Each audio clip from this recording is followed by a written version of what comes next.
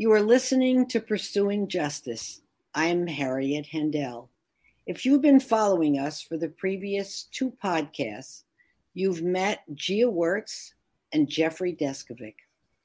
Gia is a documentary filmmaker who made a short documentary about Jeffrey, a man accused of a crime he did not commit, and spent 16 years in prison from the time he was almost 17. Just 17.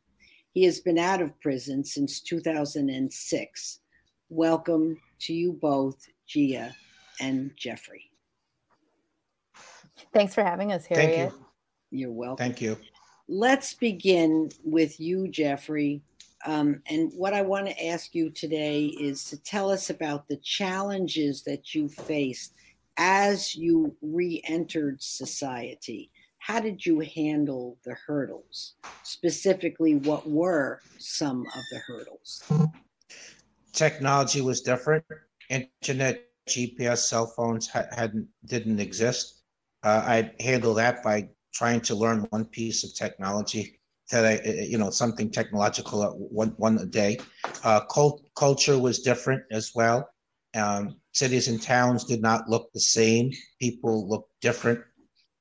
There was a psychological after effects. It's common for people who've been wrongfully imprisoned to have post-traumatic stress disorder and related symptoms like panic attack, anxiety, feeling of processing things at a slower speed, feeling of having been frozen in time.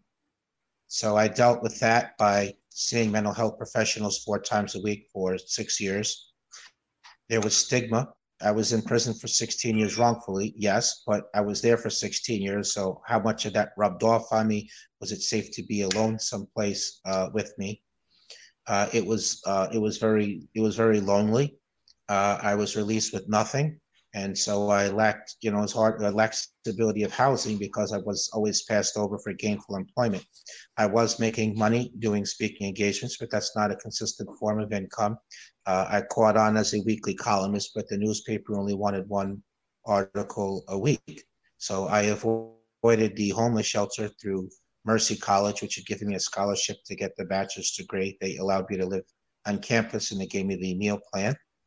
Later, Human Development Services of Westchester agreed to rent an apartment for me because I fit the mental health criteria. And so I just had to give them 30% of whatever I made in the course of a month, even if that was nothing. And so that was how I came to have some stability of housing.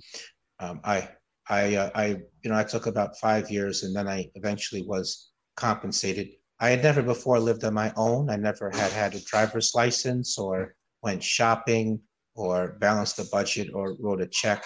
I did have somebody who, the dean of the college took me shopping once and selected the cleaning products, and I used to save the containers and then bring them back with me to the store so I knew what to purchase. Right. Oh, so many challenges. Gia, I wanted to go to you and ask you, what was the reason that Jeffrey's particular case stood out for you? There are so many stories of people being exonerated. Today, there are now close to 2,800 exonerations since records have been kept beginning in 1989, according to the National Registry of Exonerations, which I love to quote from. What was it about Jeffrey's particular case that spoke to you?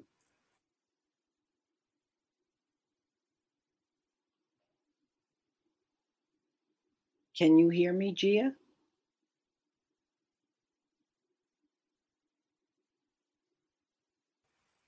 Gia, are you having trouble hearing me? Gia, can you hear anyone?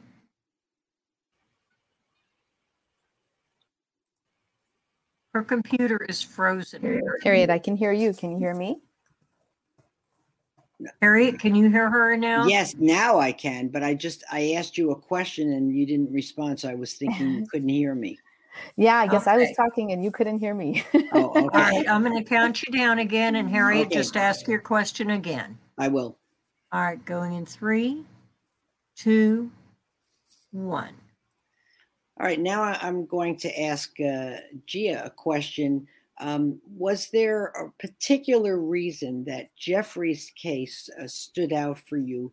There are so many stories of people being exonerated and wrongfully convicted. Today, we are now closing in on 2,800 exonerations since records have been kept beginning in 1989, according to the National Registry of Exonerations.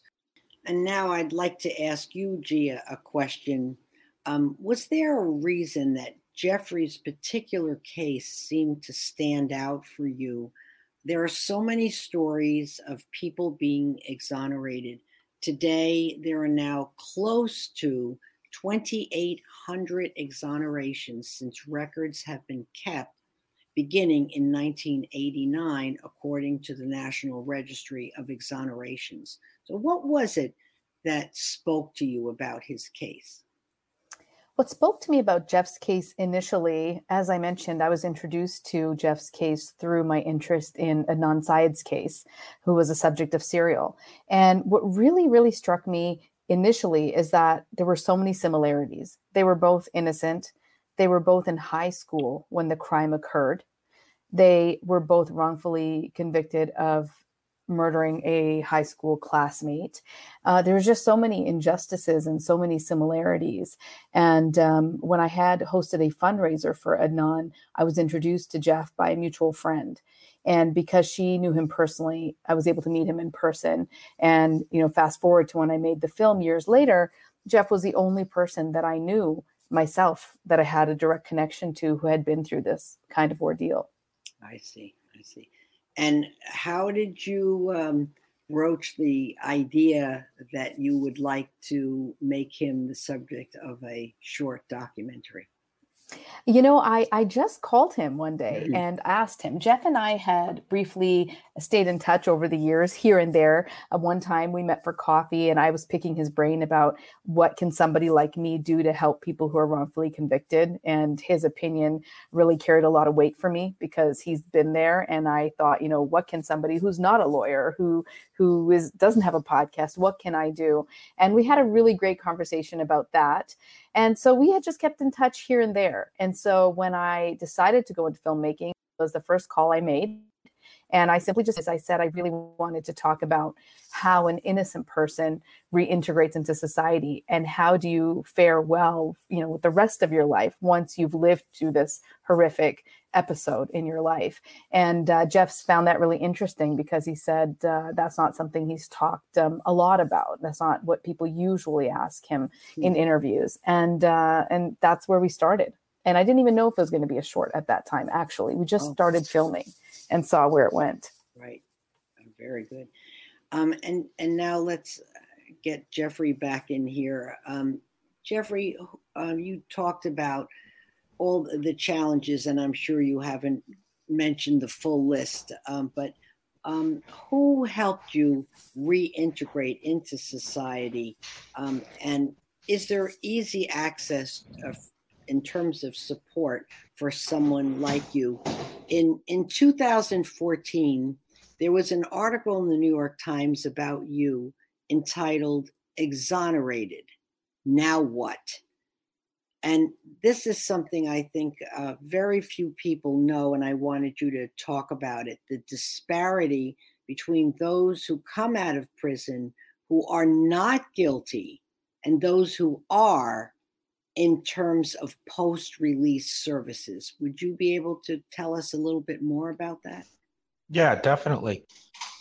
Definitely. So when people are guilty and they do reenter, there are a ton of nonprofit organizations that deal with reentry, but that's limited to people on parole and people on probation. Exonerees are not within their mandate. I went to a number of prisoner reentry organizations and asked for help, and they told me that that's not what they were funded for. And my argument was, well, you are funded though. The lights are on, everybody's salaries are paid. Why can't you just serve me anyway? I have many of the same reentry issues. So what if you can't cite me to the donors? But they weren't willing to go along with that argument. So the short answer in terms of who helped me is really nobody, or you could say a few people played minor roles just by committee, but there was no coordination. It was just more a matter of the right people came along at the right time and did did a small portion. I mean, a religious community allowed me to stay in an apartment for 4 months, and then Mercy College, which had given me the scholarship, they allowed me to stay on campus, and then I stumbled and bumbled my way into Human Development Services of Westchester. The Westchester Guardian newspaper had been founded a month before I had been released, and they didn't have a full roster of writers, so they offered me something. I used to call the newspaper editor, Richard Blasberg, maybe 10 or 15 times a week, and only 3 of them had anything even to do with the assignment. And I frequently called the dean of the college, but there has not been really one particular person. There's certainly no structured, guided approach. What I found in my own life and in chatting with many other exonerees and people on parole is that rather than a one-off appearance for one thing or another, what's most helpful is somebody that operates in more of a cohort fashion where they stay in regular, consistent touch. So that offers some stability in an otherwise new and unstable world. What if you could make a list of things that are so important when you come out of prison as an innocent person, what would be things that are so desperately needed for people like that to re-enter society? Housing, cost of living expenses, doctor, dental, and mental health services, access to public transportation, classes on technology, job training, job placement. Very good. I'm sure that's not a complete list, but it's a start, right? Gia, do you want to weigh in on that topic and say anything about what Jeff was just talking about for the issues of reentry? Jeff is the expert there. I can't really speak to anything more than what Jeff said, but I will say, just talking to Jeff and hearing about his first day out, it is beyond heartbreaking. Jeff can speak to this, but when he was first told he was leaving, he didn't even believe it because it was just so hard to fathom. And there's things like that when I was interviewing him that really caught me off guard, because I imagine for Jeff, it's all he ever wanted was to get out. Oh, I just said that, I imagine that those are the fact that Jeff was free. Those are the words that he had been wanting to hear for all those 16 years. But the trauma of it all was that when somebody said those words to him, he couldn't even believe them to be true. And it's just so beyond heartbreaking. Right. And Jeff, back to you. We really haven't tapped into the whole concept of how you were exonerated. We talked about, what happened beforehand, and then certainly your reentry. But how did it happen? Because you mentioned all the appeals that didn't go anywhere. How did it happen that you were indeed exonerated? So when my appeals were over, that had taken 11 years. So when your appeals are over, you're permanently locked out of the courthouse unless you can find some previously unknown evidence of innocence, which would probably have resulted in a different outcome. I didn't have any money to hire a lawyer or an investigator, and neither did my family. So I embarked on a letter writing campaign trying to find an attorney or an investigator who could find some new evidence. So I wrote letters for 4 years, rarely getting responses other than the occasional no. Eventually, one of those letters, which I sent to an author in care of a publishing house, but someone at the publishing house sent it to an investigator, Claudia Whitman. She wrote me right away, and when I proved to her about the DNA not matching me, she believed in my innocence, and she suggested that I write the Innocence Project for help. She lobbied them from outside their organization. She got other respected legal entities to also lobby them. And I got lucky that Maggie Taylor, who was a intake worker at the Innocence Project, she presented my case to the Innocence Project's attorneys a total of 3 times because they said no the first 2 times. And yeah, because they were, the issue for them was what could they do with the DNA that would constitute something new in light of the fact that the DNA was already known by the jury, which had convicted me. So ultimately, what they took it on the angle of the DNA data bank, which was an idea I had originally suggested.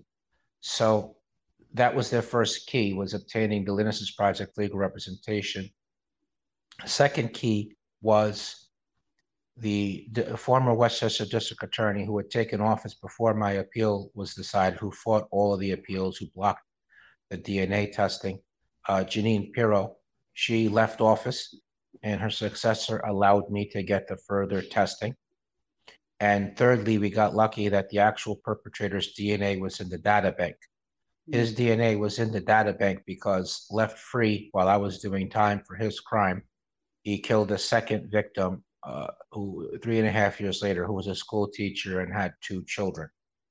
So based on that, my conviction was overturned on September 22nd, 2006. And then on November 2nd, 2006, all the charges against me were dismissed on actual innocence grounds.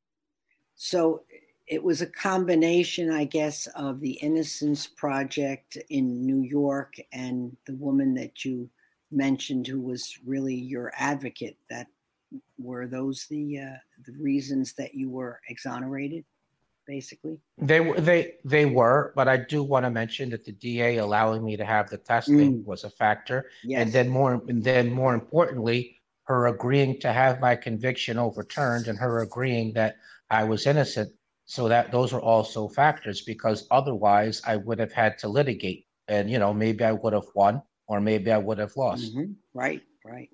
Now the data bank, can you just very briefly, because we're almost out of time, explain what that is, the data bank? Yeah, it's a data bank that has DNA profiles of people who are incarcerated for committing violent crimes or who previously have been incarcerated for violent crimes. So we took the DNA. Yeah, so we took the DNA that originally didn't match me, and it was entered into that data bank, and it matched the actual perpetrator. So in terms of the difference in my case, that meant that I was able to go from saying that it's not me to not only is it not me, but it's him. That's right. What an incredible revelation. Oh, that's so encouraging. The data bank is a fantastic source.